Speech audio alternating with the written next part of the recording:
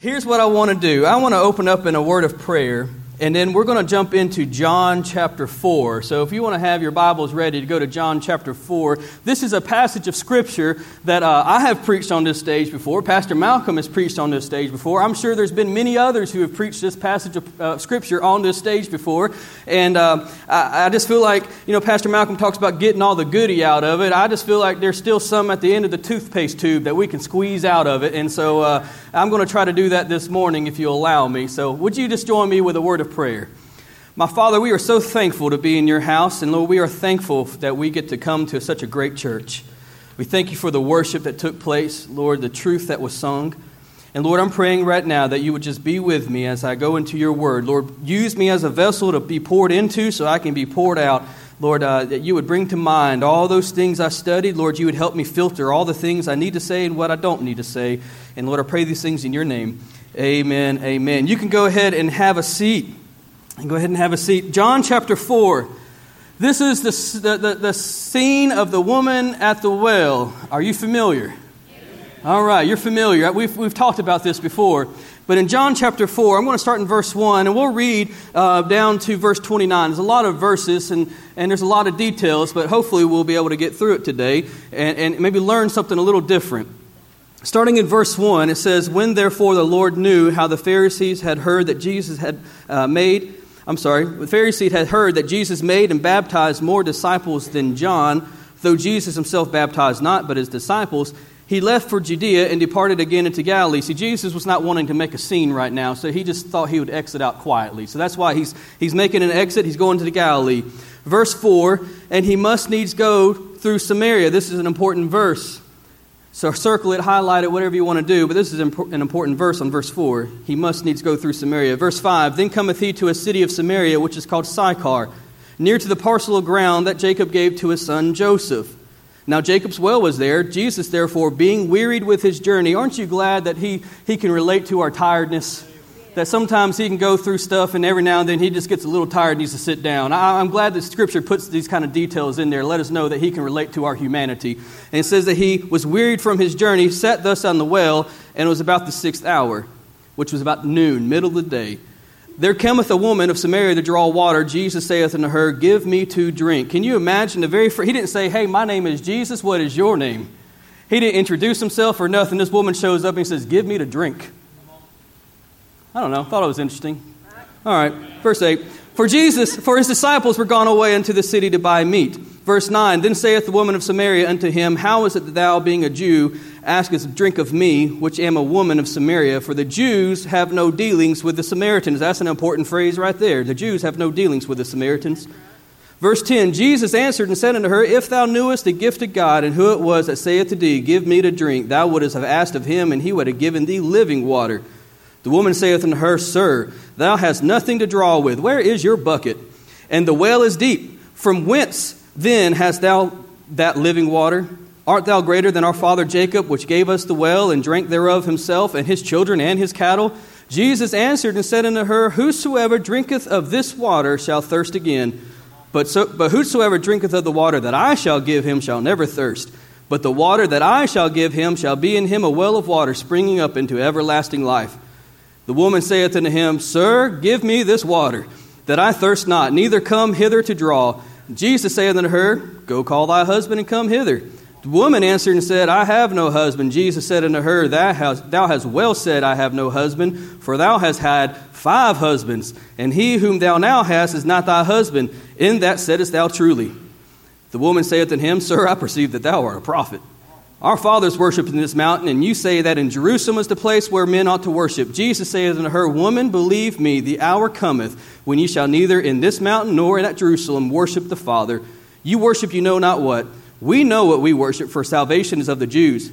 But the hour cometh, and now is, when the true worshippers shall worship the Father in spirit and in truth, for the Father seeketh such to worship him.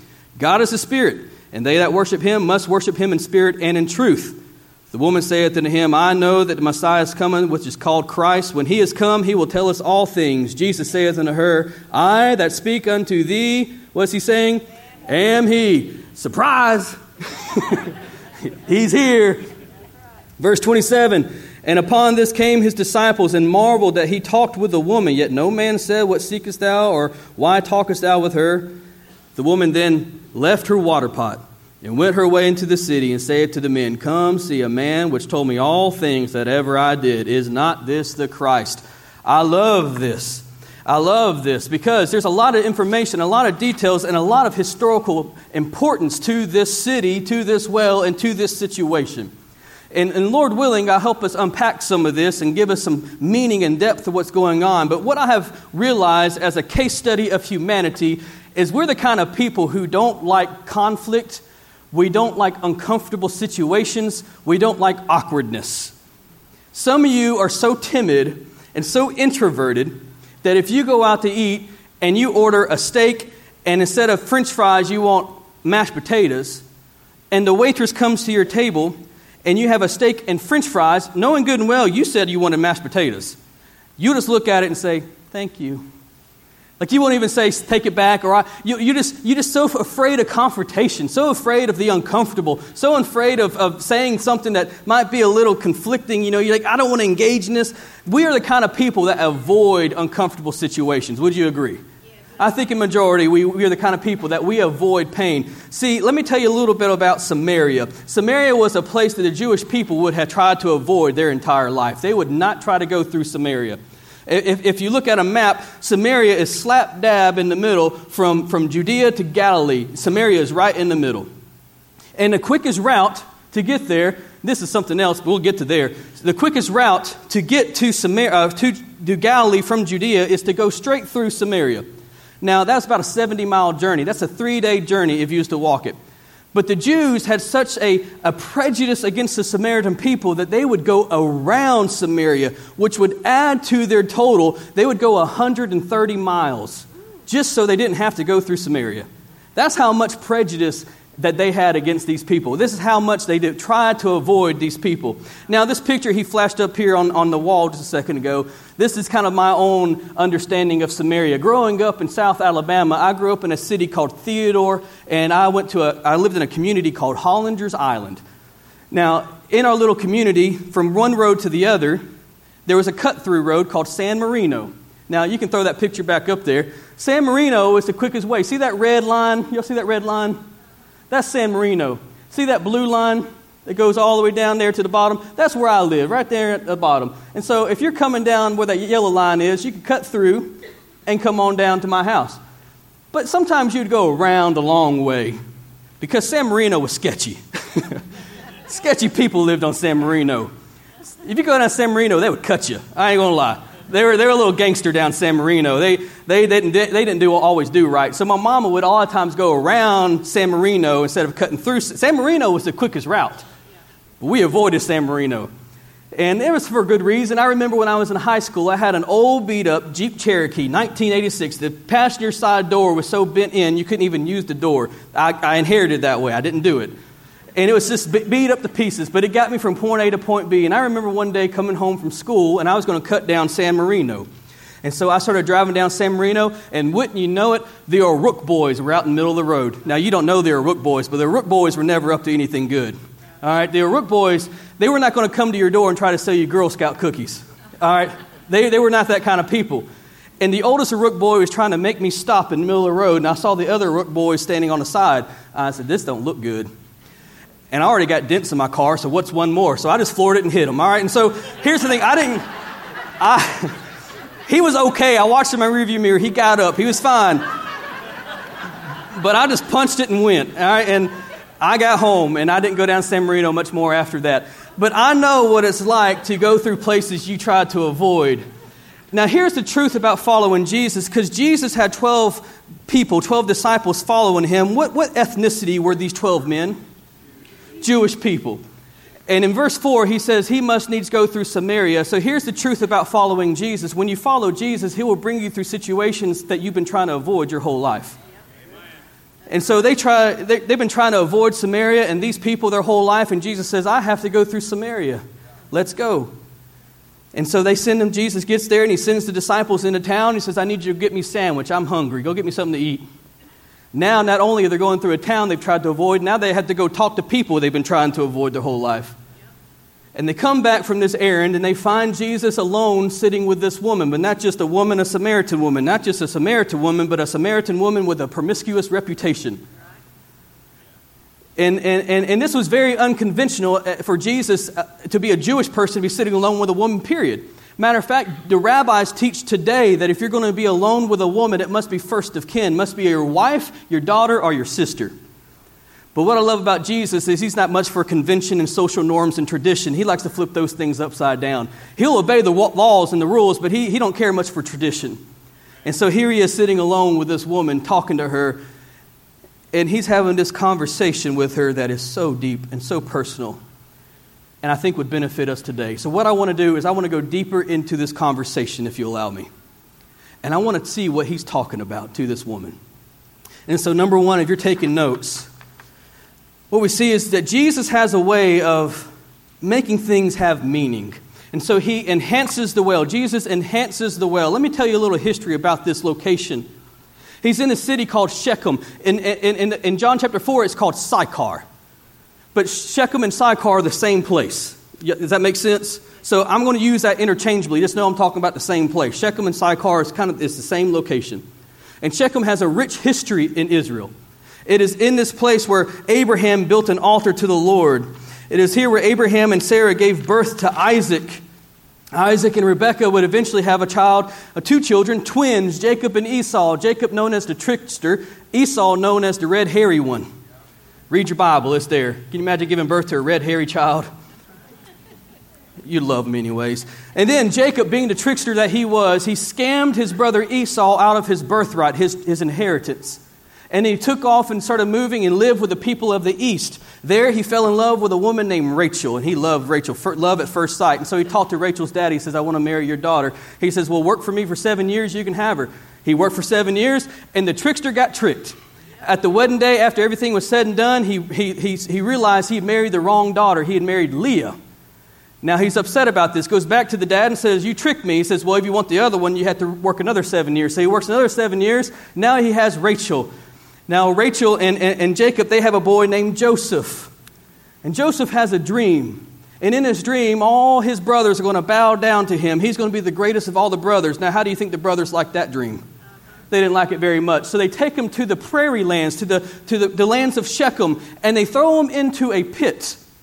And they sell him into slavery. This is where Joseph's destiny began. It is in Shechem. It lies between, I got a picture of this. I have a picture of these two mountains, Mount Gerizim and Mount Ebal. Now, right in the middle of these two mountains is the city of Shechem. And so this is an amazing place. On one mountain, this is where Moses commanded the people. He split the tribes up. He put half the tribe on Mount Gerizim. He put the other half of the tribe on Mount Ebal.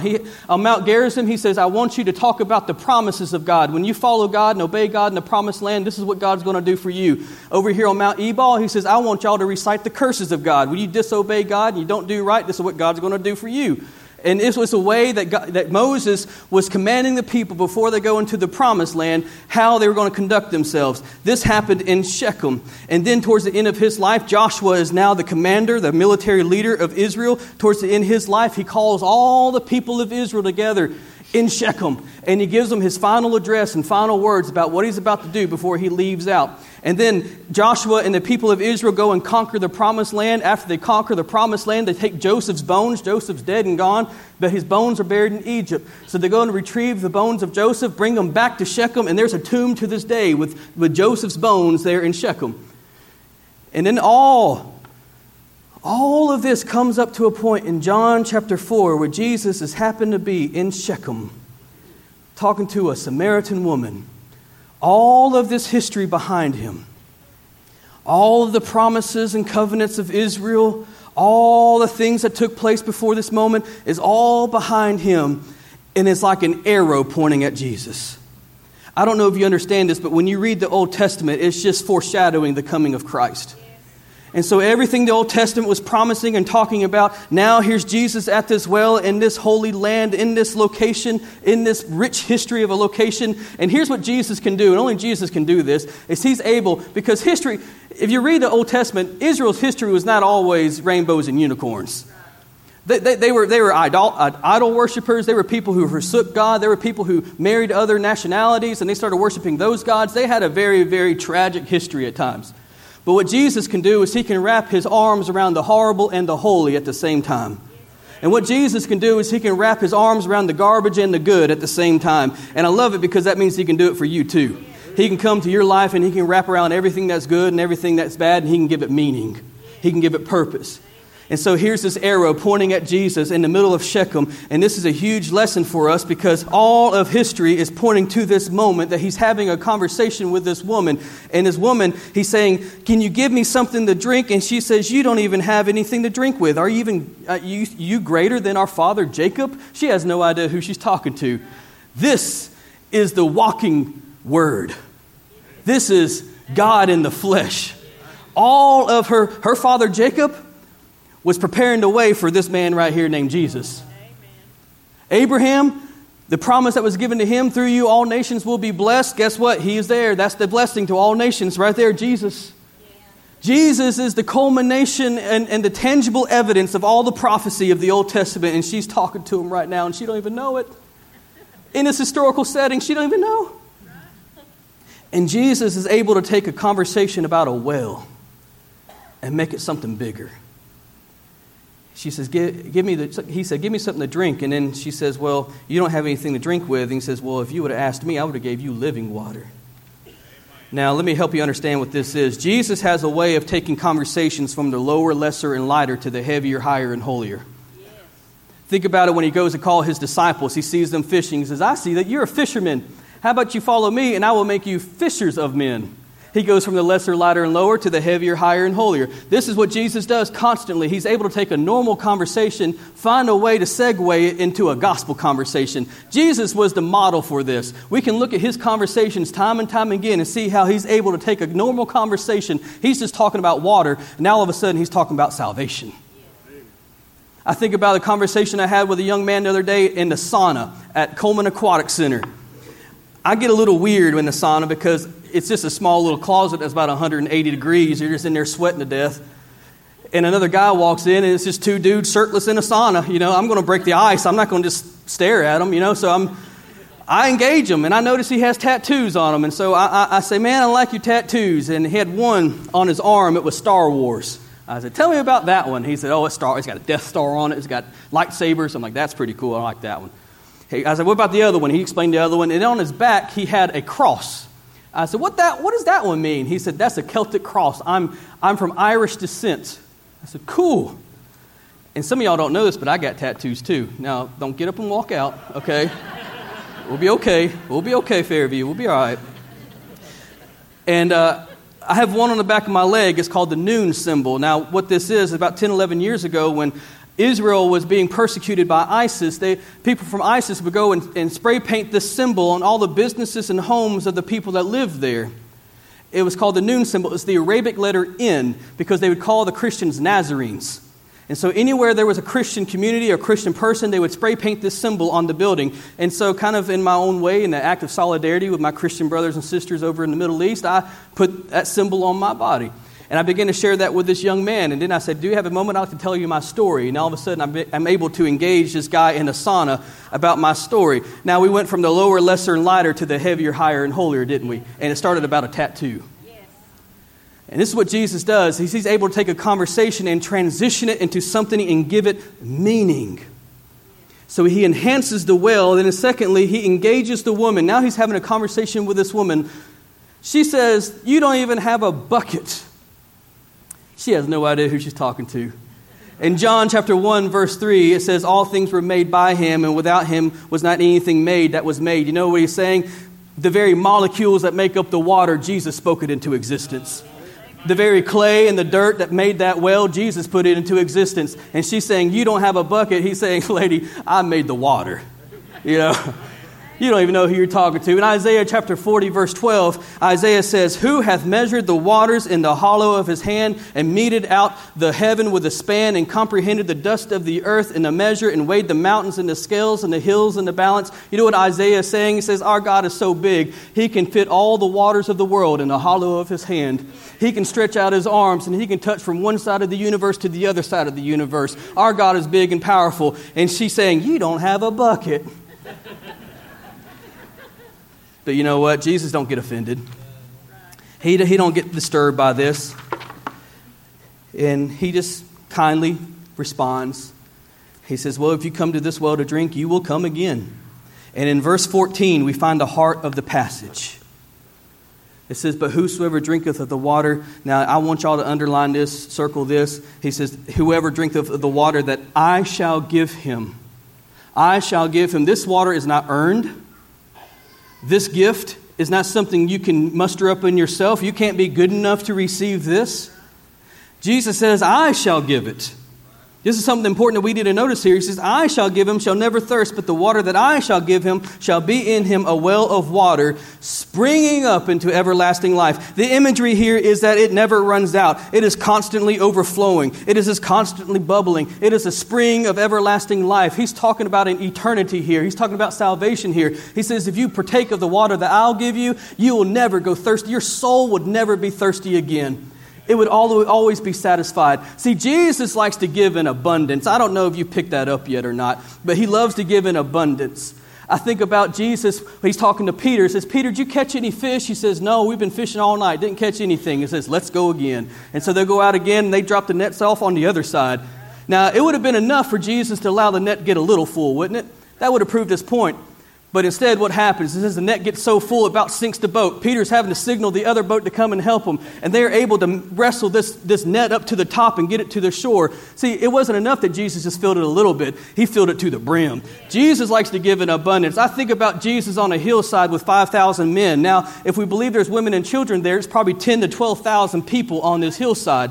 He takes a little boy's lunch, breaks it and blesses it and begins to distribute it. The Bible tells us that it wasn't enough that they just had a little bit. Everybody has a little bit. It says they ate until they were full.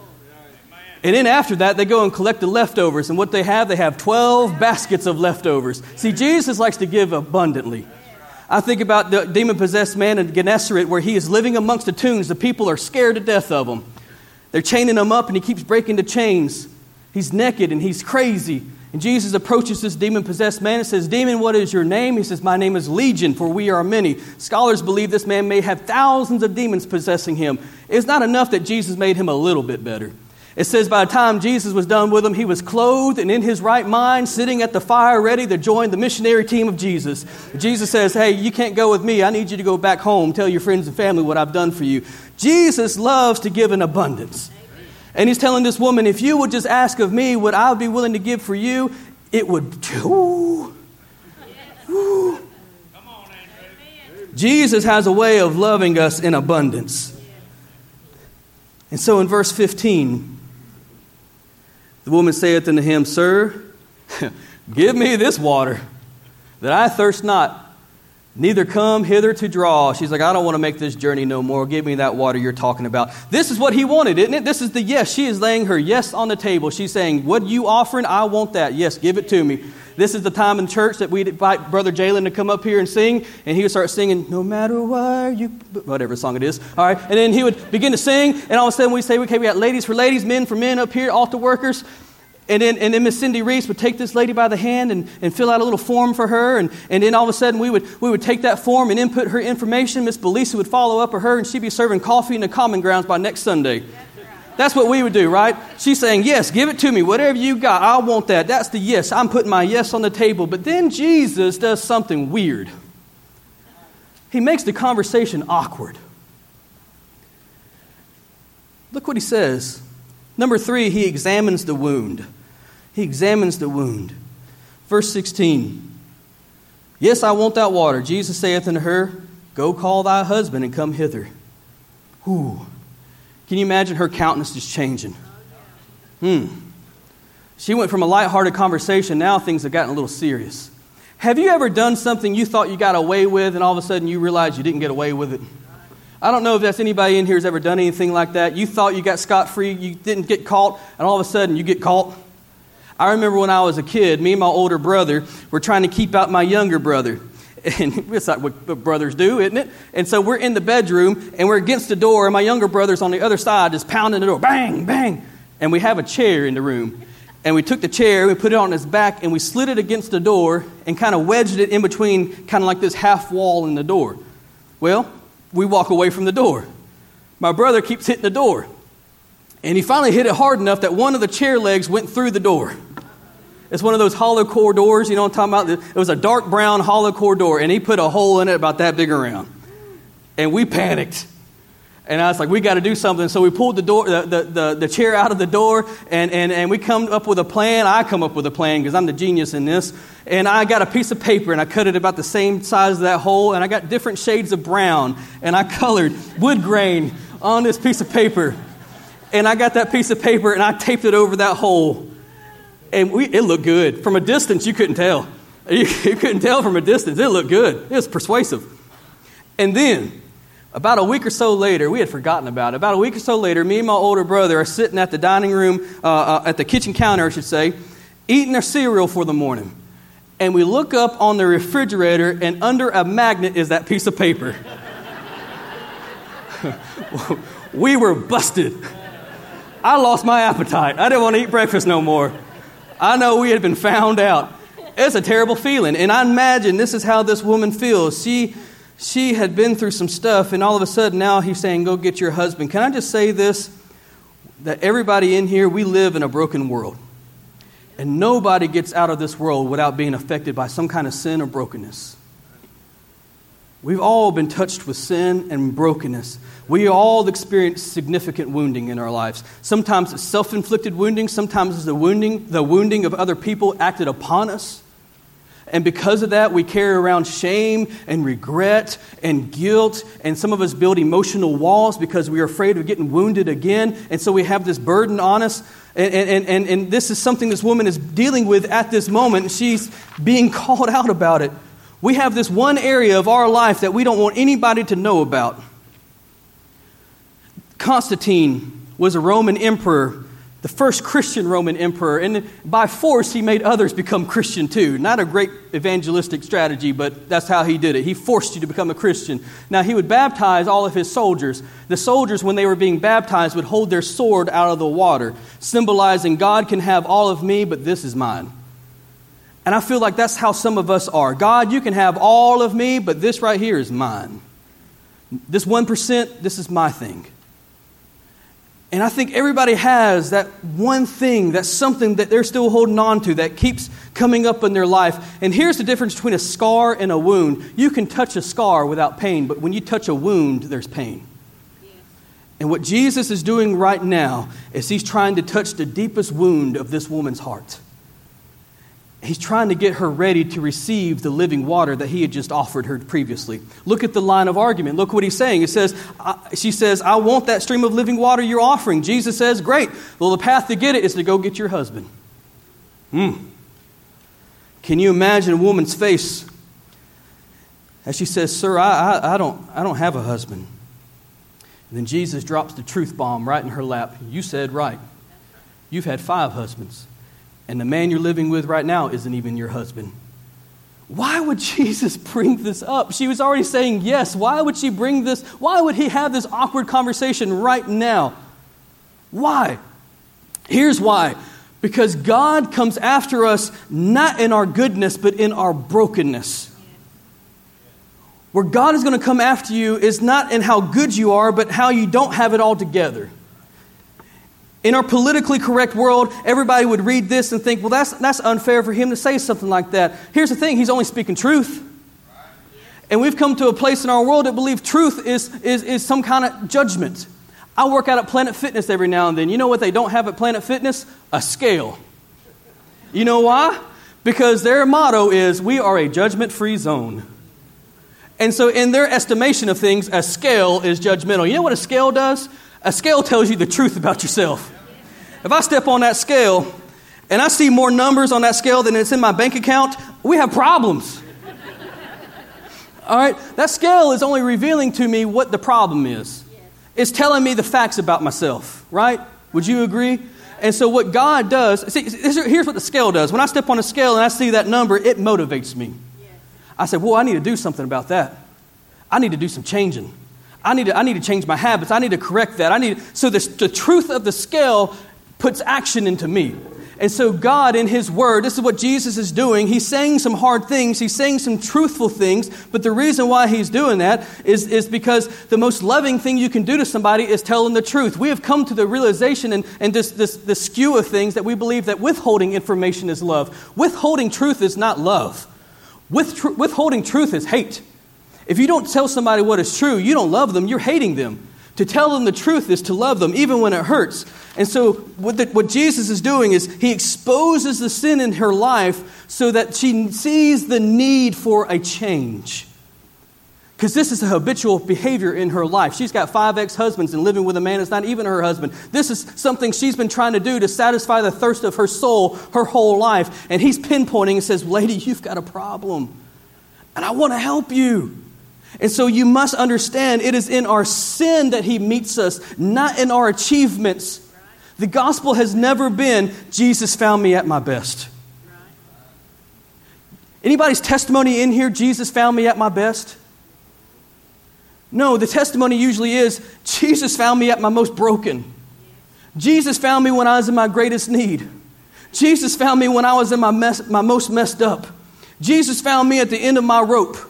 That's when Jesus encounters you. Why? Because that's when you get to the place that you see a need for Him. And so she didn't quite see the need yet. You see what I'm saying? And so He's saying to her, go get your husband. I don't have a husband. That's right, you've had 5 husbands. Man you're living with now is not even your husband. All of a sudden she's realizing, ooh, I'm in trouble. I'm broken. I've got a problem. There's 2 great revelations in Christianity. There's the revelation of God and the revelation of ourselves. Now here's the thing. You will never really truly see yourself until you truly see God. And when you see God in all of His glory and all of His pureness and perfection, when you see God and you see yourself against God, you'll be appalled at what you see in yourself. When you see God the way He is and then you look at yourself, it'll make you want to do something about it. It'll make you want to change. So the gospel is not God found me at my best. The gospel is God found me at my worst. Jesus wants for you to have streams of living water bursting forth in eternal life and come out of the deepest part of your life. That is the offer. That is what He's come to offer you. And so there's going to be a reaction to that because He's got to touch some wounds. He's going to have to touch some wounds. And our reaction to being touched by our wounds being touched is that we're going to redirect, we're going to react, or we're going to retaliate. I had a dog that hurt its leg recently, and I was just trying to pick her up. And when I picked her up, I hurt her leg a little bit too. And she reached back and she bit my arm. Now, she didn't bite it hard enough to draw blood, but she bit it enough to let me know that hurt. Yeah. And sometimes when you get a wound touch, you kind of retaliate a little bit. Look what this woman does. This woman uses the redirect. He touches the wound, and then she says, "Sir, I perceive that you are a prophet." And then she starts using this highly controversial theological conversation of the day to try to get him off the trail of her behavior. So our people say it's this mountain, your people say it's this mountain, so which mountain is the best mountain? You see what she's doing? I don't want to talk about this no more. Let's talk about something else. She's redirecting the conversation. Let's talk about something different. I've been in Baptist circles most of my life, and one thing Baptists like to do is eat. We love potlucks. I used to go to revival meetings and camp meetings and everything else, and we'd have buffets of food, let me tell you. So much good food. And then after that, you would see the world's largest man get up there and preach. And here's the thing. He would get up there and he'd preach about all kind of hot button topics of the day. He'd talk about homosexuality, promiscuity. He'd talk about the King James Bible. He'd talk about how contemporary music is the devil. He would talk about all these things that would get him amens. But I've never seen a big man like that talk about moderation or gluttony. Why? It's the redirect. I'm going to talk about something that's not about me. I shared the gospel with a young man not long ago, and I basically asked him a question, and he says, "Yes, I believe there is a God." I said, "Okay, do you have a personal relationship with Jesus?" You know what his response was? well, the Dead Sea Scrolls are about this, and there's all these other manuscripts that aren't included in the Bible, and if you know this about this person, I said, that's not the question. You know what he was doing? The redirect. Let's talk about something else. And so Jesus doesn't get disturbed by it, because here's the reality. Doesn't a doctor have to touch the wound to heal it? And so he don't get scared. And then he takes time to, number 4, explain true worship. He takes some time to talk to her. Verses 21 through 26 take a whole change of events. Jesus hears her question and basically says, yeah, I hear what you're saying. She's kind of confused about the mountains. Which mountain is best? See, the Samaritans, let me give you a little background about Samaritan people. The Samaritans would worship all kinds of God, not just Yahweh God. They worship all kinds of gods. But they would worship the one true God too, because they didn't want to leave him out just in case. And they believed, they were taught wrongly, but they believed that Abraham was willing to sacrifice Isaac on Mount Gerizim. And they taught that Melchizedek had appeared to Abraham at Mount Gerizim. And they believed that it was on this mountain, Mount Gerizim, where Moses had erected an altar to make a sacrifice to God when they entered into their promised land. They were taught in their upbringing that Mount Gerizim was the most sacred place in the world. Mount Gerizim is right there next to Shechem, right there in the middle of Samaria. And so they believed that their mountain was the most holy mountain, and they believed wrong, because all of that happened on Mount Moriah. But Jesus didn't go through all that. He didn't try to explain all that. Here's one thing I've learned. I've never argued anyone to Jesus. Have you ever argued anyone to Jesus? I have argued with people and won the argument and lost the person. That is not a win. Jesus was not here to debate with her. But if you look at the real heart of what she's asking, it's this. She sees the brokenness. She sees her sin. He's put his finger on the wound in her life. She realizes she's wrong. And the question she's basically asking, even though it is a bit of a redirect, she's asking this question. She's saying basically, all I knew to do when I sin is to go make a sacrifice. And I don't know which mountain to go sacrifice on. Is it this mountain or this mountain? I just want to know, where can I find God? That's the question she's basically asking. I want to get right. So where do I need to go to find God? And Jesus responds in love, and he says, you know what? The argument's over. It don't matter which mountain you go to, because now is the time when true worshipers will find God in spirit and in truth. In other words, you can worship him anywhere, everywhere, anytime. He is approachable. He's not confined to this mountain. He's not confined to this mountain. He's not confined to these people. He is available to you right now. Well, that's good news.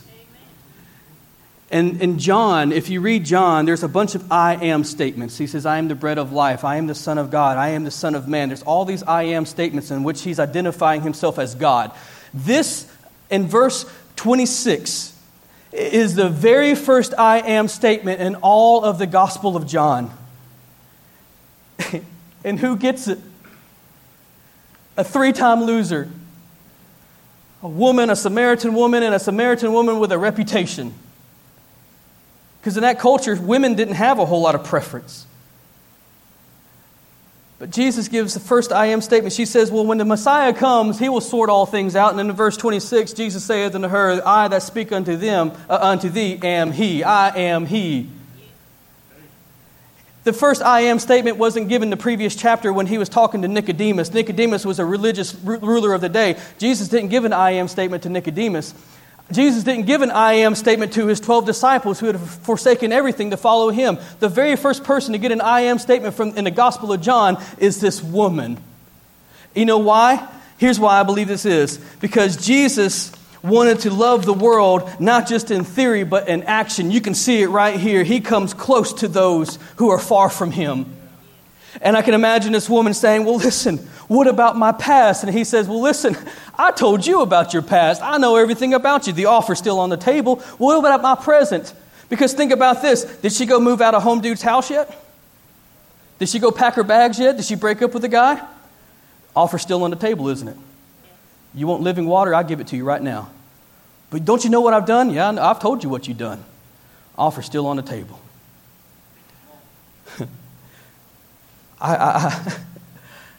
She said, I can't believe it. See, sometimes we think that we have to go clean up first before we invite Jesus in. That's wrong. Jesus says, I want you like you are. See, he loves you enough to bring you in like you are, but he loves you too much to leave you like you are. And so there is the expectation you will change, but he wants you right now as you are. He didn't say, okay, go move out of your dude's house, go get you another rental, go get you a job, go get a steady income. After you do all that, let's come back, let's talk about this. No, he says, hey, you want living water? I'll give it to you right now. I've got 5 husbands. I know you had 5 husbands. I'm living with a guy right now. I know you are. You want living water? Water that will satisfy the thirst of your soul? You can have it right now.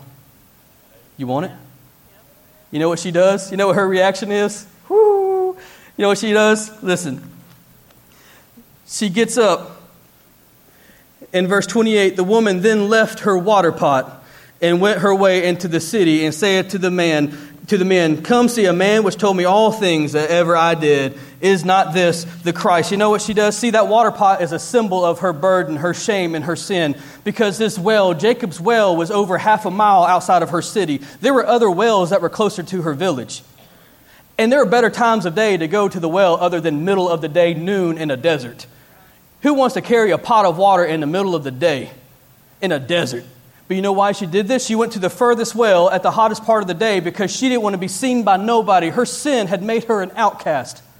Her sin has ostracized her and kept her out of public eye for so long. And now, for the first time ever, she has met a man who's not afraid of the skeletons of her past or the ugliness of her present and says to her, I'll take you like you are. I'll give you living water to satisfy the thirst of your soul. You don't have to keep jumping around from man to man to man. I will satisfy the thirst of your soul if you just partake of what I have to offer. And for the first time ever, her soul was filled and satisfied that she didn't need a water pot no more because she walked away with a whole well. And she went back to the village and says, you need to come see a man who told me everything about me and still loved me all the same. Isn't that what Romans chapter 5 verse 8 tells us? That God commendeth his love toward us, and while we were yet sinners, Christ died for us. Isn't that the gospel? That even at your worst, he saw you and loved you. Even when you didn't love him, even when there wasn't anything lovable about you, he still loved you. That is the gospel. And she goes and tells people, you've got to come see this man. She stood up and walked away without the water pot, because she had the whole well.